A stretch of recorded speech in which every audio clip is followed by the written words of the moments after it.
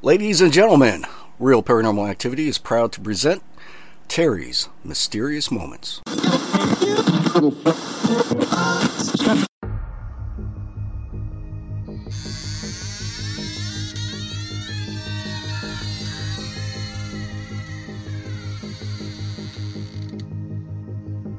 Good evening, and welcome to Terry's Mysterious Moments. I want to take this opportunity to thank you for listening to the program. Now, on with tonight's show.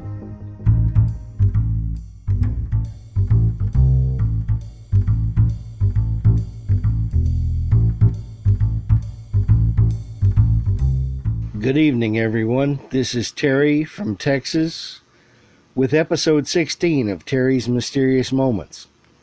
On the last show, I talked about the Chickamauga battlefield and some strange happenings there.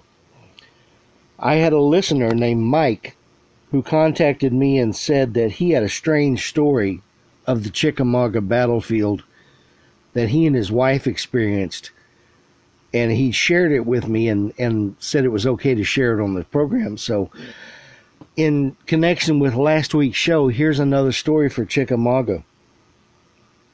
Several years ago, my wife and I were visiting the Chickamauga battlefield. It was a blistering hot August day in North Georgia, and we walked along the battlefield and came upon a valley surrounded by trees. As we walked into this valley, the temperature seemed to drop to near freezing. I remember this was a 100-degree day in August, and we both felt as if there were eyes staring at us from the tree line. The very uneasy feeling caused us to leave the area and head back to our car. As we arrived at our vehicle, we saw a federal park ranger. I struck up a conversation with him and asked him if he had any stories to tell about the area. He asked me why, and I told him what we felt. The ranger told me officially nothing odd ever happened there, but off the record, he would not patrol this area after dark due to the uneasy feelings on this spot. He told us that's the area that was the site of a Confederate ambush, and a lot of men died there, some probably buried in shallow graves below our feet. It was a very strong feeling here. Well, thanks, Mike. That's a great story that's just in keeping with what people feel around that place. And I thank you for sharing that with us. On to tonight's subject. Vicksburg, Mississippi was the last Confederate stronghold on the Mississippi River in 1863. And Ulysses S. Grant and his Army of Tennessee were making an effort to take Vicksburg in order to open the Mississippi all the way for Union troops and boats to come up and down without harassment. In the town of Vicksburg, Confederate troops under General John Pemberton set up defensive lines and prepared for battle. The first attack on Vicksburg was May 19th. Grant's troops were repulsed, and on May 22nd, they planned a bigger, heavier attack, and again, they were repulsed. So Grant, realizing that frontal attacks weren't going to be cost-effective, as it were, settled in for a siege. That siege lasted from May 18th to July 4th of 1863. The civilians, because the Union guns, over 200 of them, were pounding the city daily, moved into caves along the riverbank, and they were referred to as bomb-proofs by the people. And by the soldiers that saw them, they called them prairie dog villages. People had their furniture down there. They had beds. They just didn't have food. They were resorting to eating mules, dogs, even rats were being sold in the meat markets. So the situation was extremely dire in Vicksburg. And finally, on July 4th, General Pemberton surrendered his troops to the Union Army. Now, popular beliefs are that the 4th of July as Independence Day were not celebrated in Vicksburg for 81 years. But history shows that they did indeed celebrate the 4th of July as early as 1907. May have been grudgingly, but they celebrated it. Casualties for the entire Vicksburg campaign include 10,142 Yankee soldiers and 9,091 Confederate soldiers. Say goodbye to your credit card rewards. Greedy corporate mega stores, led by Walmart and Target, are pushing for a law in Congress to take away your hard-earned cash back and travel points to line their pockets. The Durbin-Marshall credit card bill would enact harmful credit card routing mandates that would end credit card rewards as we know it. If you love your credit card rewards, tell your lawmakers, hands off my rewards. Tell them to oppose the Durbin-Marshall credit card bill.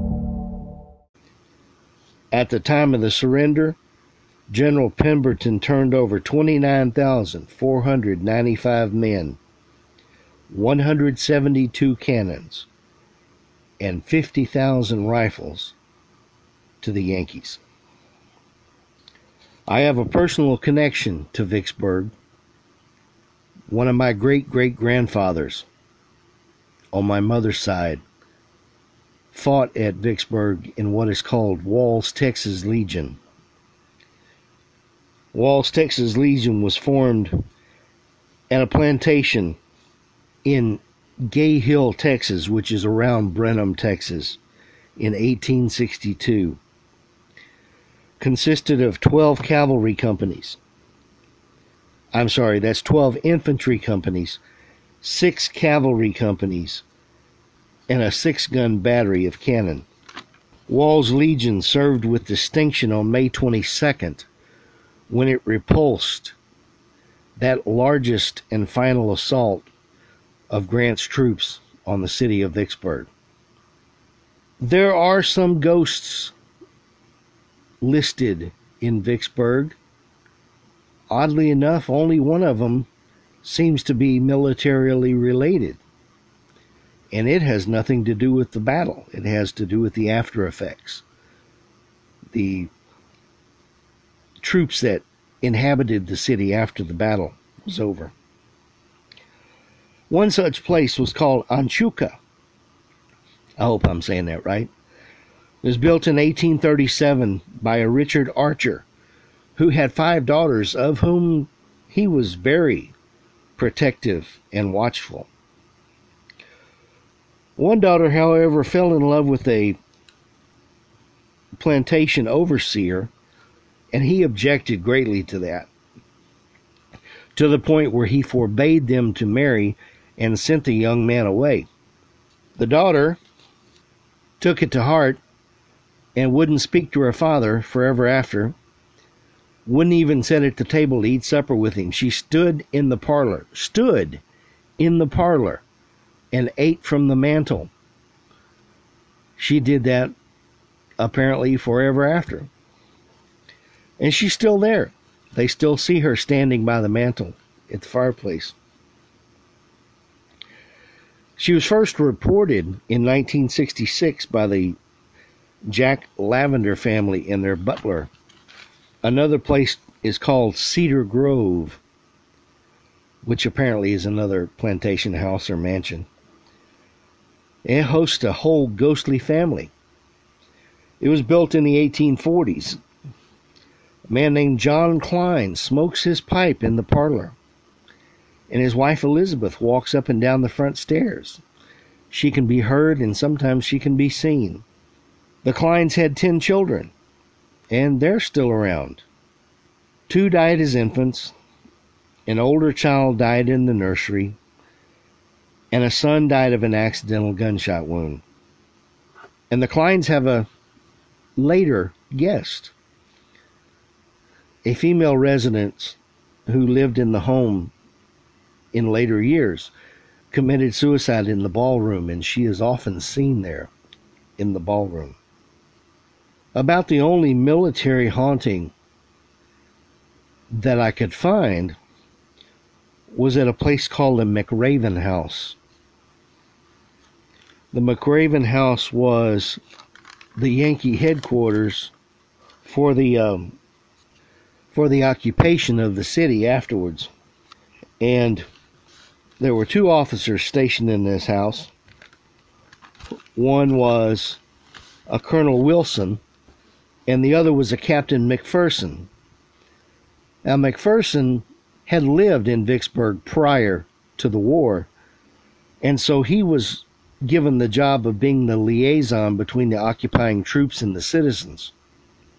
Apparently, that did not make him a very popular character, because one night, while he was on his basic rounds, McPherson didn't come back, and he was listed as missing. He did return the next night, though, but not as a human. He returned as a mutilated-looking ghost. He appeared to the colonel and told him that he had been killed by Confederate sympathizers and thrown in the river. The ghost has continued to appear, always, with the same message of how he died. Apparently he is seeking justice for his murder. This week, coming up, we will be celebrating an anniversary on June 6th, because on June 6th, 1944, thousands of men stormed the beaches in Normandy, France. Thousands died, thousands lived. My father was one of those men who went in on one of the 2nd or 3rd days of the assault. My father served in the 2nd Infantry Division of the U.S. Army. He survived the war, or else I wouldn't be here. And my dad passed away in 1972. So, in memory of my dad and memory of the men who fell at Normandy, I tell this story. So, that's all I have for this week. I know it's a short show compared to the last couple of shows, but that's okay. These are just some small stories. But I would urge you that if any of you have stories that come from battlefields, things that you've witnessed, things that you've experienced, I would love to hear them. You can contact me at Terry's Mysterious Moments on Facebook, or at Terry's Mysterious Moments at gmail.com. If you go to the Facebook page, you can see my smiling face, and you can tell your story to me, and if you want me to, I'll tell it online, on the air, and we can discuss different things about stories. If you have comments on these stories, please let me know. If you have comments about prior stories, please let me know those too. I appreciate people like Mike who send in stories for me to tell. Their personal experiences, that happened to him and his wife. And I can't question, because I wasn't there, but I believe he experienced what he experienced.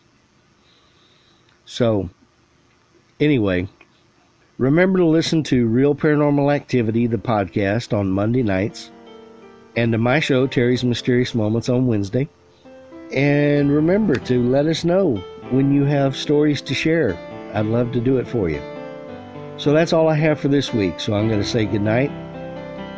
Have a pleasant week, and we'll talk to you later. Bye.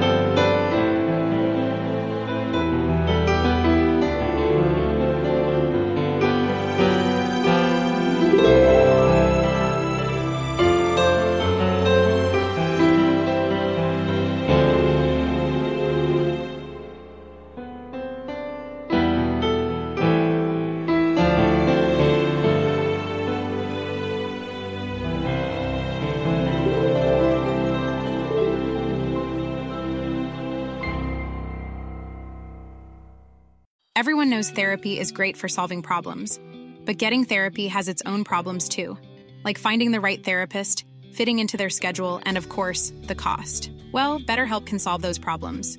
It's totally online and built around your schedule. It's surprisingly affordable too. Connect with a credentialed therapist by phone, video, or online chat, all from the comfort of your home. Visit BetterHelp.com to learn more and save 10% on your first month. That's BetterHelp, H-E-L-P.